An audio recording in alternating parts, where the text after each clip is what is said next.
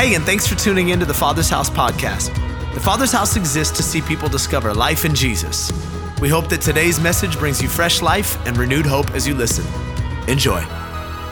Well, hey, we're going to jump into the Word, and if you are joining us for the first time, welcome to the second week of a series that we just started last weekend that we are calling Bewitched, Good News Gone Bad. And if you were not here last weekend, I want to encourage you to go back and check out the YouTube, check out the podcast. As we normally do during the first week of a series, we established the foundation for what we're going to be discussing in the coming weeks, specifically the purpose of the book of Galatians and how it has been formative in the church's history. And so please go back and check that out. But for those who maybe weren't here last week or would never go back and listen to a podcast and a YouTube, or for those that are joining us for the first time, let me give you the brief Cliff Notes version of the sermon so that we have some framework to operate by today as we get into the Word. The book of Galatians is a letter that the Apostle Paul wrote to a very young church. Specifically, it's a letter that was used to correct some wrong thinking, some bad doctrine that had made its way into the church at that time. The church was made up of Jews and non-Jewish people, and they had very differing views about what was necessary for Jesus to save somebody, what was required of people for salvation.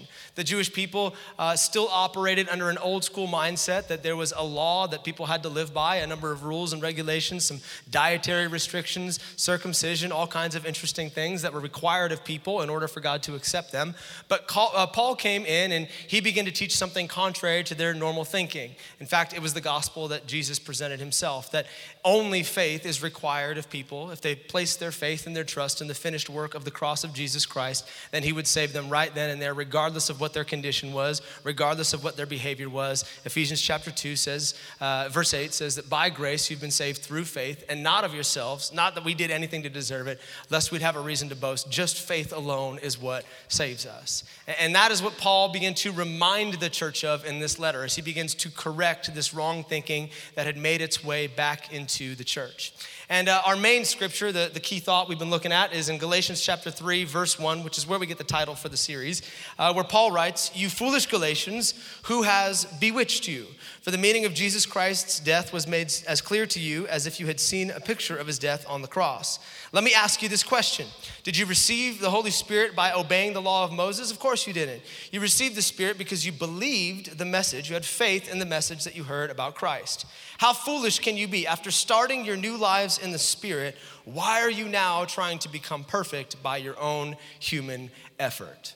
And as I said last weekend, those last couple of sentences there, they really do describe the frustration that Paul had in his heart as he was witnessing this unfold in the Galatian church. When he says, after starting this life in the Spirit, why are you now trying to make yourself perfect by your own human effort? In other words, if God's grace was enough to save you, how is it now not enough to sustain you? And ultimately, that was our thesis last week, that it is grace that calls us, it's grace that saves us, and it is grace that sustains us.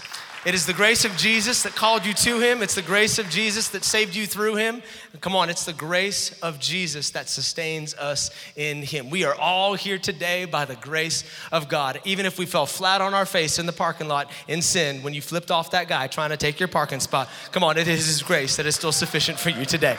Someone's like, "You saw me?" No, I didn't see you. I'm just kidding. We got cameras everywhere.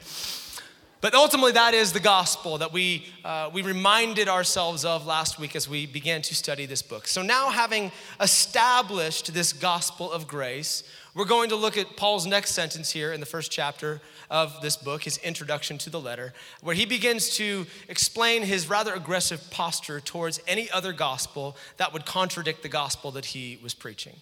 So as we get into that, let me give you a title, and we'll pray. By the way, I love this title, and I think we're going to have a lot of fun today in church. So buckle up. It's going to be a good time. But I want to call this one, Don't Wait to Marinate. Don't wait to marinate. Come on, turn to somebody next to you and tell them, don't wait to marinate. Let's pray. Jesus, thank you so much for what you're doing in the house. Thank you for your presence. God, thank you that you are moving here in your church. And this is not some dead rut, some religious routine that we gather in every single week. This is a living, breathing space where the Spirit of God is moving and active. Thank you that you are changing lives, ministering to hearts, setting people free, healing bodies. we're grateful for your movement in your house. And as we go to your word today, I pray that you would do what you always do, that you would use your word and the foolishness of preaching to get to the heart of where we're living today. And if we discover through the word of Christ today that there are things in our life that are out of alignment, I pray that you would correct us, you would adjust us, and that we would leave this place transformed, different than when we walked in. And we pray this in Jesus' name. And everybody said, amen. Amen. Galatians chapter 1, verse 6. This is where we started last weekend.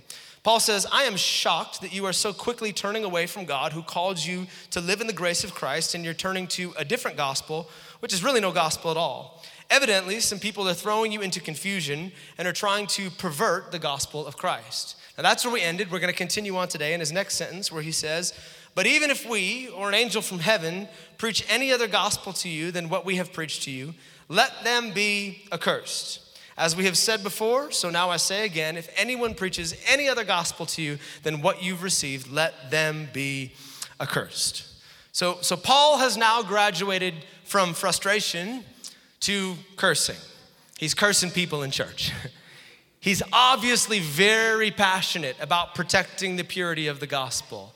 This is a rather intense statement. I don't know that I have ever been accursed in church before. I've been cursed at in church before, but I've never been accursed in church before. Can I give you a 30-second story just for some fun today? Okay. Even if you say no, I'm going to do it anyway. It's great.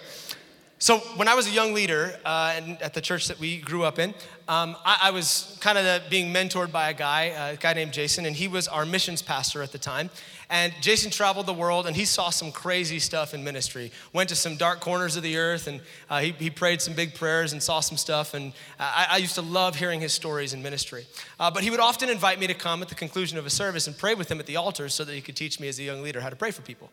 And I remember one service, there was a sermon on freedom specifically, and at the conclusion of this service, there was an opportunity for people to come forward and receive prayer to get set free from some certain things in their life. And so at the conclusion, I came forward with him, and he's like, all right, ready to go, bud? We're going to pray for some people. I'm like, this is going to be awesome. I'm praying with the missions guy. It's going to get cray. So people start coming forward, and they're receiving prayer, and this one guy walks up, and he is obviously dealing with some critters. I don't know if he was possessed or oppressed or what the deal was, but he clearly had some guys hanging on in his life, all right? And so he comes forward, and he begins to tell us what he needs freedom from, and Jason looks at me, he's like, here we go. So we lay hands on this guy, and we start praying. And I mean, immediately in the first couple of seconds, this guy just starts to get delivered, and he's getting set free. And this is, stuff that you only see on TV or in Pentecostal churches. And I'm like, whoa, this is awesome. And after about 3 minutes, the guy went from like twitching and crazy to just calm. It was like, he was like, okay, kind of like the demoniac in the graveyard with Jesus. It was like this moment of clarity for him. But apparently, the missions pastor didn't feel like we were done praying yet. And so he looked at the guy and he said, hey, I'd like to continue to pray, but I want you to pray for your freedom. It's one thing for me to pray for you, but I want you to begin to declare what you believe God is going to set you free from. And so he's like, okay, I'm going to start praying. So the guy starts kind of timidly. He's like, thank you, Jesus, that you're setting me free. And he's like, no, come on, be specific. And so, this guy just starts getting fired up. He's like, I declare in the name of Jesus, hallelujah, Father God, I pray, Father God. He's going for it. And then the missions guy, he's like, I want you, come on, you need to curse the devil. Just start cursing the devil. And this guy's like, you want me to curse the devil? He's like, yeah, I want you to curse the devil. He's like, are you sure? He's like, yeah. He's like, all right. You bleepity devil, you mother, like he just starts going for it. He is cussing out the devil at the altars, and I'm like, yeah. This is the most sanctified cussing I've ever heard in my life. I'm like, I know Jesus is in heaven like, yeah, that's my boy right there. Just going for it. I don't think that's what Paul's talking about in this scripture. I don't think he's like, hey, if anyone preaches the gospel to you other than the gospel I'm preaching to you, you better cuss him out. Like that, I don't think that's what he's talking about. But his statement is still incredibly aggressive when we understand what he's saying in the original language here. This is not a passive moment for Paul. Check out what this word accursed means in the Greek. In the Greek, it is the word anathema, and it means without hope of redemption, doomed to destruction, damned or devoted to the direst of woes. Devoted to the direst of woes. Very Shakespearean definition. That's intense.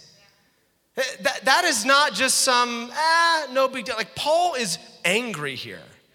To put it literally, and I'm sorry if this sounds offensive or like I'm, saying something I shouldn't say in church, but this is literally what Paul's saying. By definition, he is saying, To anyone who preaches a gospel other than the true gospel, other than the gospel of grace, may they and their gospel be damned to hell. Think about that. Literally, in writing, in the Bible, he's like, to hell with them and their gospel. Who's cussing in church now, Paul? He's angry. He's taking this very seriously. This is not some kind of like passive ignoring of a gospel that isn't the gospel of grace. This is not like, okay, well, this church believes one thing and I don't really align with their doctrine, so I'm gonna just go to a different church that believes maybe my version of the gospel of grace. This isn't you believe what you wanna believe and I'm gonna believe what I wanna believe, and then one day we'll sort it out when we get to heaven. No, that's not what he's doing here. This is intentional, aggressive, vehement opposition to any other gospel but the pure gospel of Jesus Christ. He is taking a very serious stance. If anyone preaches anything other than the purity of that gospel, may they be accursed. To hell with them and their gospel. Now, if Paul is that serious about protecting the sanctity of the gospel, then I think we need to consider a question, at least a question that rises up in my heart, and a question that I think the body of Christ at large probably needs to consider right now. Because as I said last weekend, history has a way of repeating itself. And the problems in the Galatian church are not unique to the Galatian church. They still exist in the church today.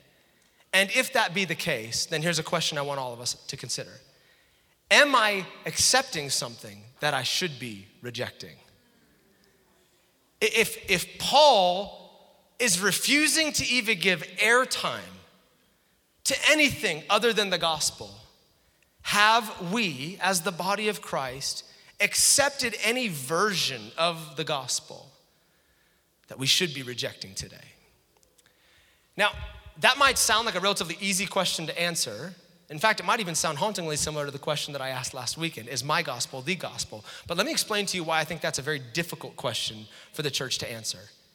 The devil is a very good liar. All he does is lie. Jesus says in John chapter 8, he is the father of lies. And as the father of lies, every time he speaks, he cannot help but lie because lying is consistent with the nature of his character. All he is a liar, liar, pants on fire, literally in hell. He's a liar, but he's cunning about it. The devil has the ability to package lies and make them look a lot like the truth. A collection of truths peppered with some lies, baked in there in hopes that you might buy into his version of what looks like truth, but in fact, it's filled with lies. He's done that throughout the centuries. He's a really, really good liar. In fact, look at what Martin Luther, the theologian, writes. He says, note the resourcefulness of the devil. Heretics don't advise their errors. Murderers, adulterers, thieves, they disguise themselves. So the devil masquerades all these devices and activities. He puts on white to make himself look like an angel of light. Paul writes this in 2 Corinthians 11. He says, Satan himself disguised himself as an angel of light, so it's no wonder that his servants do the exact same thing. Translation, the enemy is really good at making himself look like the truth, even though he's throwing some lies at you. And this is what he's always done. He is not original in his approach.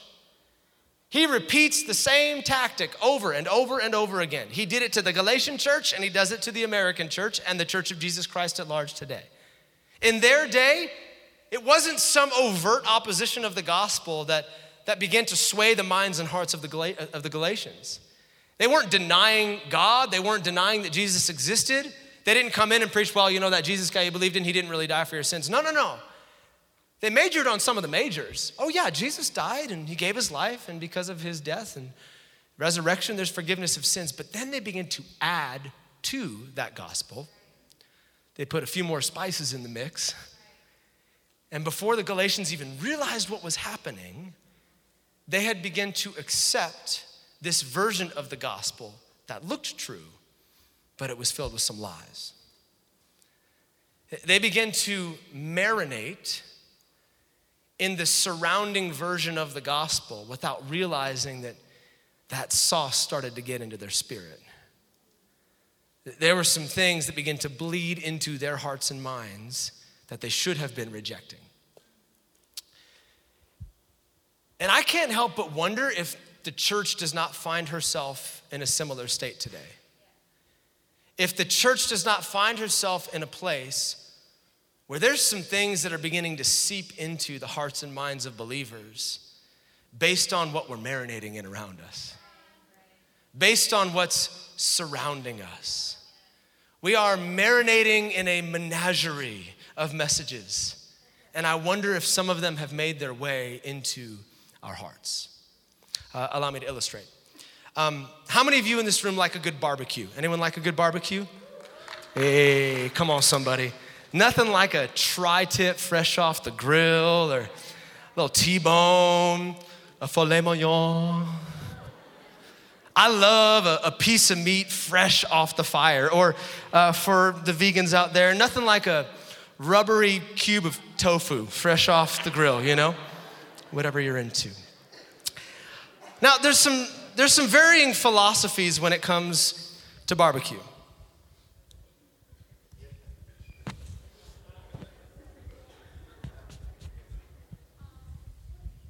This is my grandfather's apron. May God rest his soul. Some of us are purists. We like to taste the meat when we eat it. Come on, anyone just like a little salt and pepper, maybe butter? That's all I'm about to put on my meat. Any of you people here in the room today? Okay, a few of you guys. Yeah, I want to taste the meat. That's what I want to do. I want to taste its personality on my taste buds when I eat the cow. That's what I want. Just a little bit of meat. You like that, huh? Okay. That's all we want. Just a little bit of salt on there, and I want to taste the purity of the meat. But then there's those of us who like a good marinade. Come on, where are my marinade people at? Yeah. The rest of us, I like it. Nothing like a piece of meat that's just been sitting in a marinade for like 48 hours or 48 days. You're like, yeah. A little lemon garlic, come on, cilantro, lime, chipotle, some Korean barbecue, some Southern barbecue, just sitting in there marinating in something for a little while. You know what's interesting about a marinade is that you can take the exact same piece of meat and it can take on literally thousands of different flavors depending on what it's sitting in. Depending on what you add to this bag, you can change the entire flavor, the profile of this meat.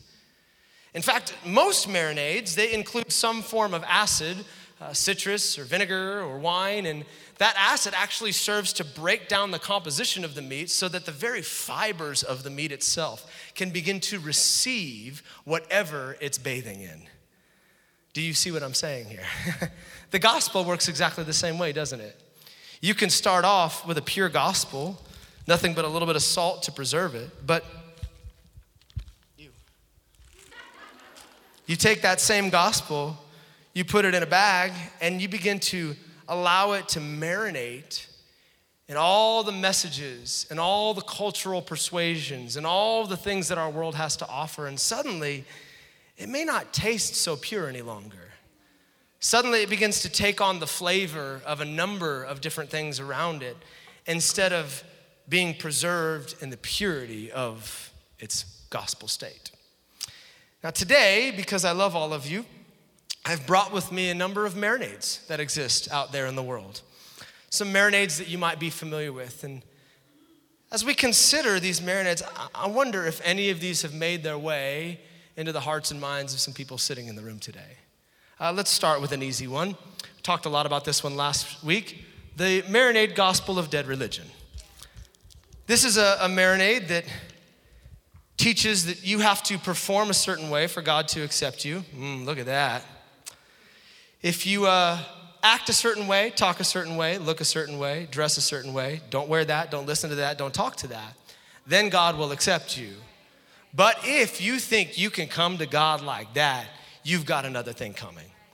Flavors for dead religion gospel include shame, guilt, condemnation, They are abundant in the mix. It ignores the scripture in Romans chapter 8, verse 1 that says, there is now therefore no condemnation for those that are in Christ Jesus. And instead it heaps a boatload of condemnation spice and guilt spice in there until you can taste it.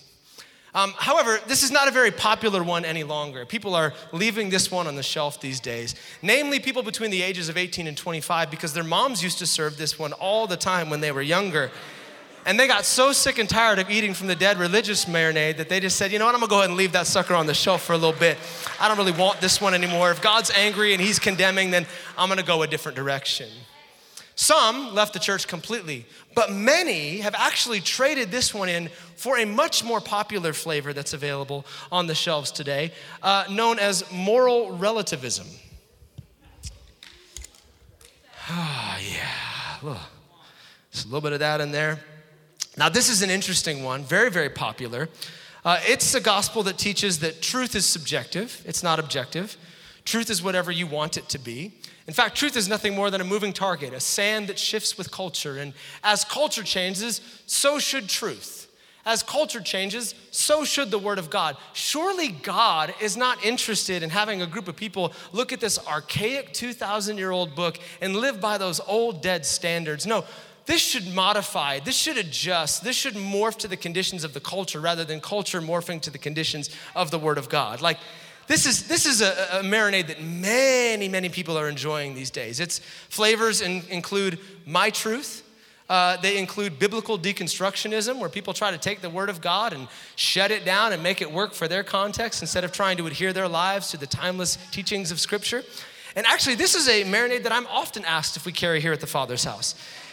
People wonder, do you serve the moral relativism gospel here? Is that something that I can enjoy when I am sitting at the table of the Father's house? And I often tell people, I'm sorry, that's just not something we keep on the menu here. We are progressive in our expression, but we are timeless in our doctrine. And I am not interested in manipulating the Word of God to make it fit the current condition of our culture. I actually believe that this is still true. It is still the foundation we're supposed to live our lives on. And it still works, yes, even in 2021. You can go to another church, and I'm sure they'll serve some of that up, but not here at the Father's house. Not a spice we've got. Another very popular one,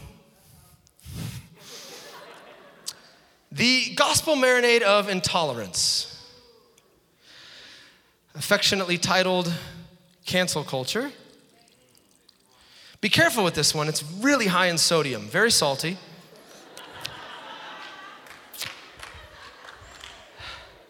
It also has a bit of a bite to it. Last time I tasted it, it left me woke. It woke me right up, my taste. But anyway, so this is a real popular one these days.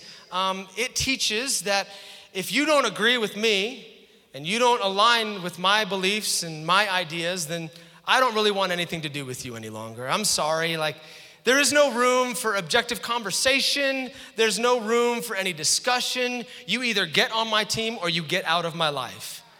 Disagreement automatically equates to division with this particular gospel. I don't want anything to do with you. I would rather hang out with my small-minded group of myopic friends that think like me and talk like me, while the rest of you go find your friends that think like you and talk like you, and let's create a giant line in the sand where we can be divided instead of united, which is the opposite of what Scripture teaches. And I don't care if you've been my friend for a decade or we share the same DNA. This is a cultural moment that is way too important for us to pass by. So you are #canceled. Send all of your offended emails to david@thefathershouse. Your mom. I don't know. Okay. One more. Did he just say your mom? What? How old is that guy? Real mature. The political gospel. Oh, you're liking the sauce. Very popular gospel right now. One that teaches that your political beliefs must align with your spiritual beliefs and vice versa. Comes in a number of flavors: donkey, elephant, fox, peacock, and most recently added, if you're feeling a little adventurous, QAnon. It's available out there on the shelves. Its preachers include politicians, bloggers, news anchors, and angry social media trolls that spend all of their time telling you how you should think politically online. And it's a gospel that is very loud and very aggressive. It's a gospel that might even go as far as to put its hand on the Bible that you say you believe in and claim that if you were truly a Christian, you would align with their political persuasions. They might even stand in front of your church and claim that they are a believer in Jesus Christ, while their lifestyle and their political platform completely contradicts the teachings of Scripture. And if you have the audacity to suggest that it's not, well, that's just not only anti-Christian, that's anti-American.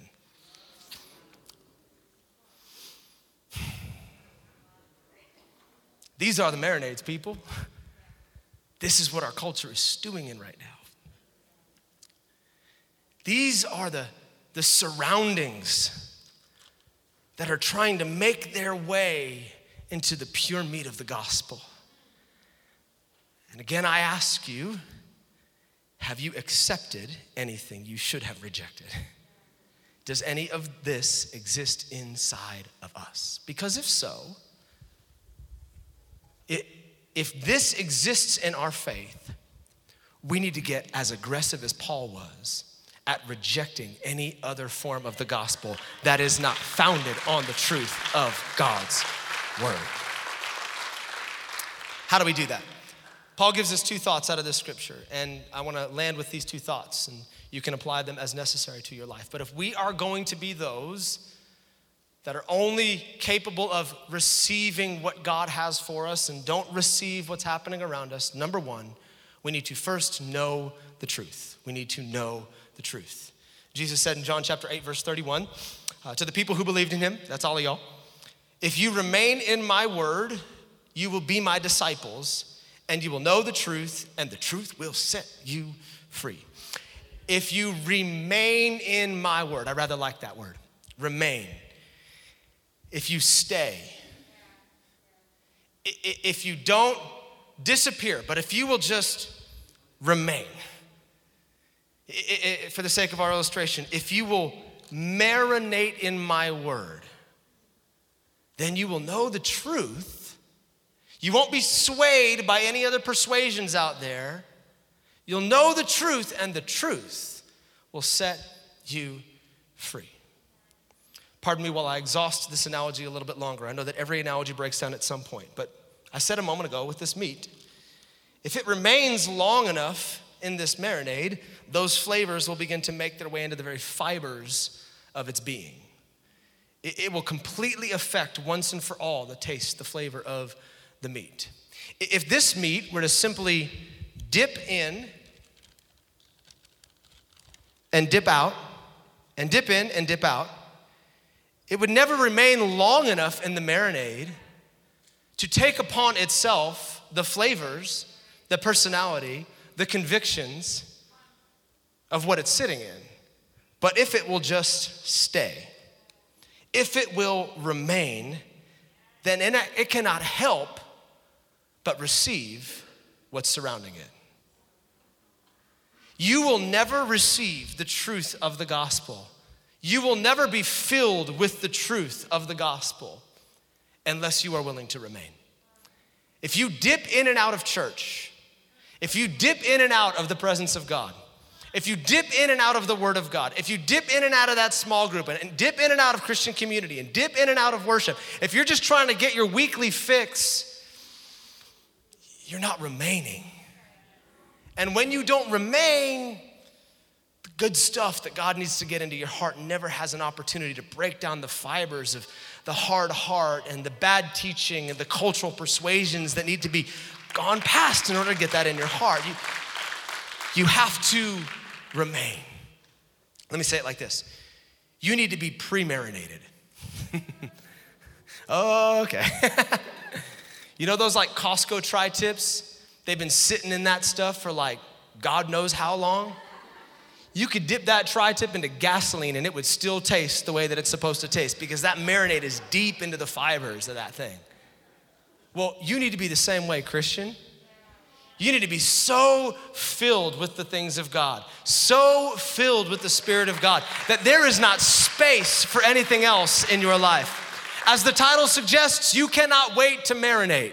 You cannot wait to get into the presence of God and into the Word of God until life falls apart. No, you need to walk out of your door in the morning filled with His Word, filled with His Spirit, filled with His presence, so that any of these other gospels, the political gospel, moral relativism, dead religion, intolerance, or any of the other fun ones out there right now, self-help, self-esteem, all of the fun ones, they don't make their way into your heart. They don't make their way into your gospel. It is protected. You're so full that there's not room for anything else. You need to know the truth. But knowing the truth is not enough. It wasn't enough for Paul, and it's not enough for us. You don't get to be the ostrich where it just sticks your head in the sand and goes, okay, I'm just me and Jesus. You're still in this world.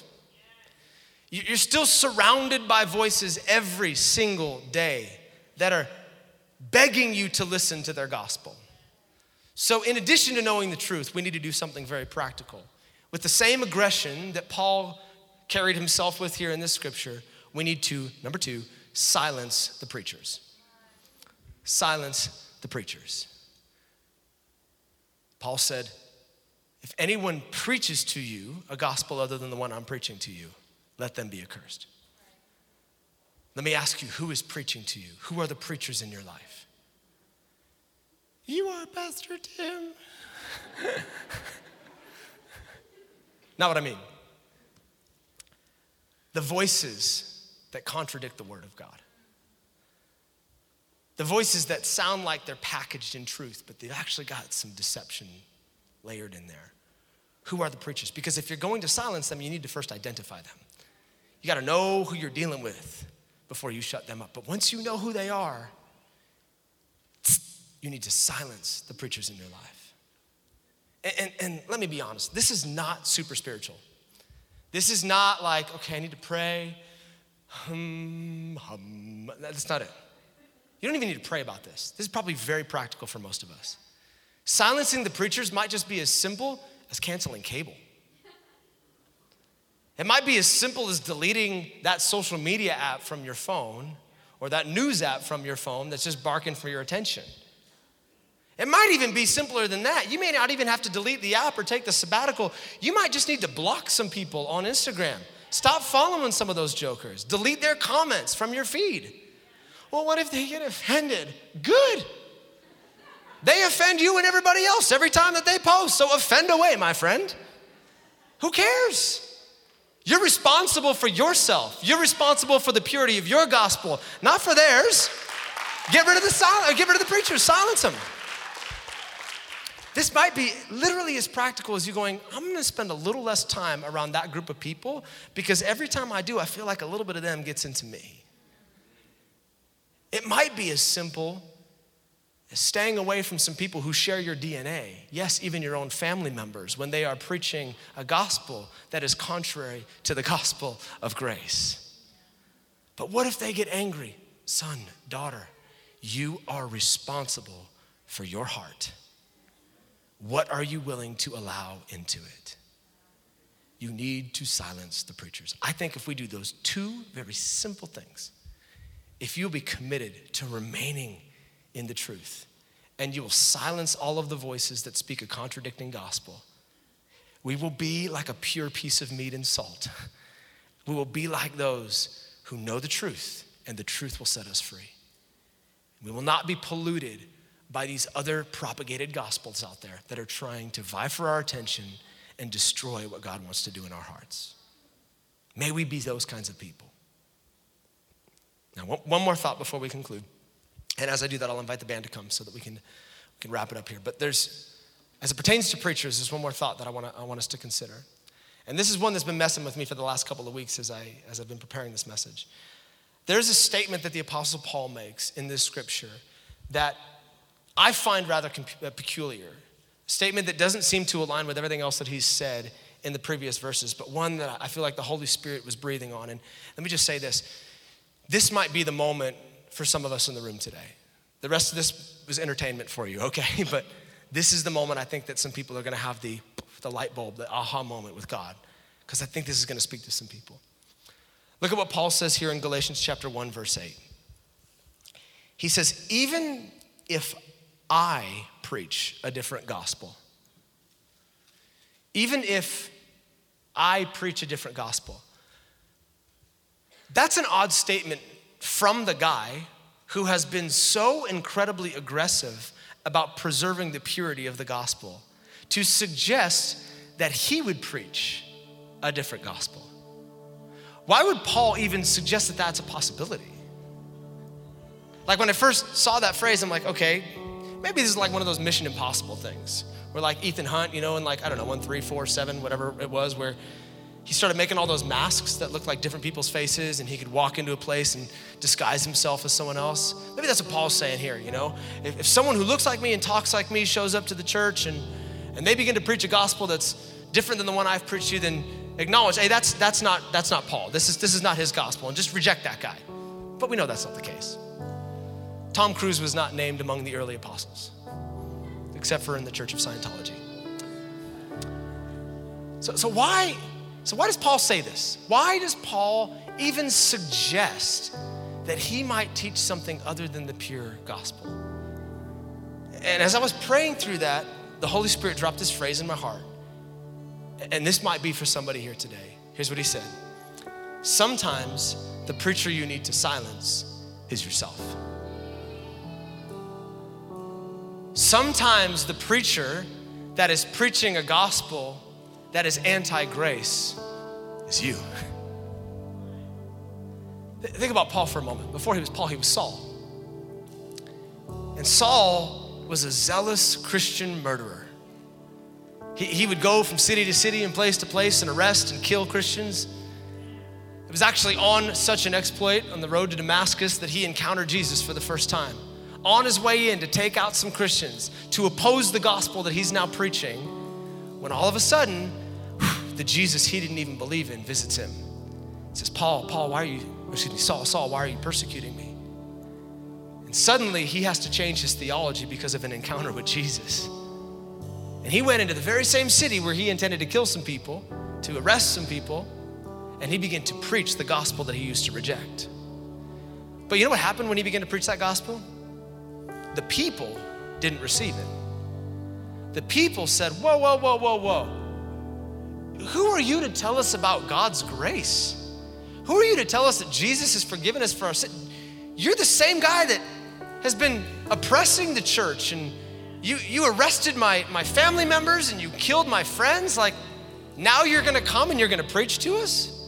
I'm sorry, Saul, we want nothing to do with your gospel. And that was not a one-time event. That happened almost everywhere that Saul stepped his foot into for the first few years of his ministry. I wonder how many times Saul laid his head on a pillow and he began to listen to his own voice. He began to listen to the same voice of the critics that said, who are you to talk about grace? There's no way God could forgive what you did. There's no way that God would give someone like you a second chance. You've actually killed Christians, Saul. Who do you think you are? I wonder how many times he became his own worst enemy as he preached to himself about why God's grace was insufficient for him. But in those moments, you know what Saul needed to do? He needed to silence the preacher. He needed to look at the man in the mirror and say, I am not receiving what you're preaching over me right now, because that does not align with the true gospel. I know the Jesus I met on that road to Damascus, and I know what he said over me. I remember that moment I was sitting in a church service when the Holy Spirit spoke to me. I remember that moment when I was in a puddle of tears on the floor of my bedroom and I repented for my sin. And in that moment, it was the grace of Jesus that saved me. And if his grace has saved me, it will be more than enough to sustain me. So even if the voice that is accusing me is my own, I refuse to listen to that preacher. I'm gonna set my ears and I'm gonna set my eyes to heaven, and I'm gonna listen to what Jesus has to say over my life. Some of you need to silence yourselves. Stop listening to the accusations you make against yourself and just receive his grace. It's his grace that called you. It's his grace that saves you. And it is still his grace that will sustain you. Amen? Amen. I want to pray that over us as we conclude today. If you would, bow your heads and close your eyes, and I want to pray for that grace to wash over every heart, for that voice of accusation to be silenced. Jesus, we thank you for your word. We thank you for your voice.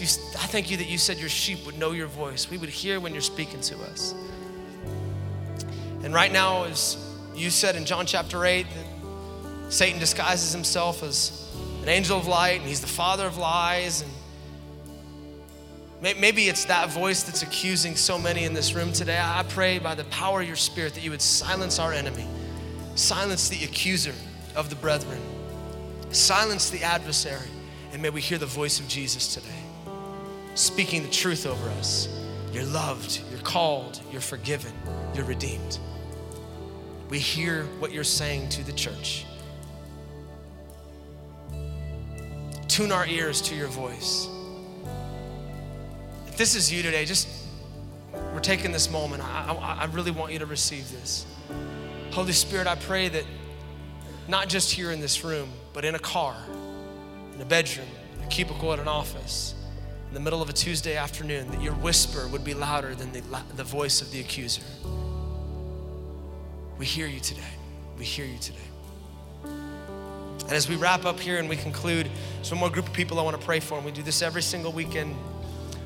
We will never skip one. I want to pray for those of us here today that might say, Tim, I hear what you're saying about the meat marinating and the culture that's surrounding it, and I can honestly say I've never been that pure meat. I've never been the one who's received the gospel for myself, and I'm far from Jesus today, and I don't want to stay there. If that is you, I want to make a moment for you right now to receive Jesus as your Savior, to say yes to his call.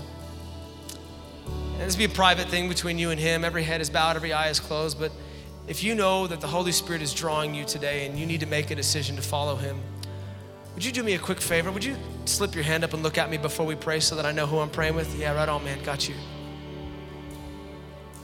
Yeah, I got you, bro. Yes, got you back there. Awesome.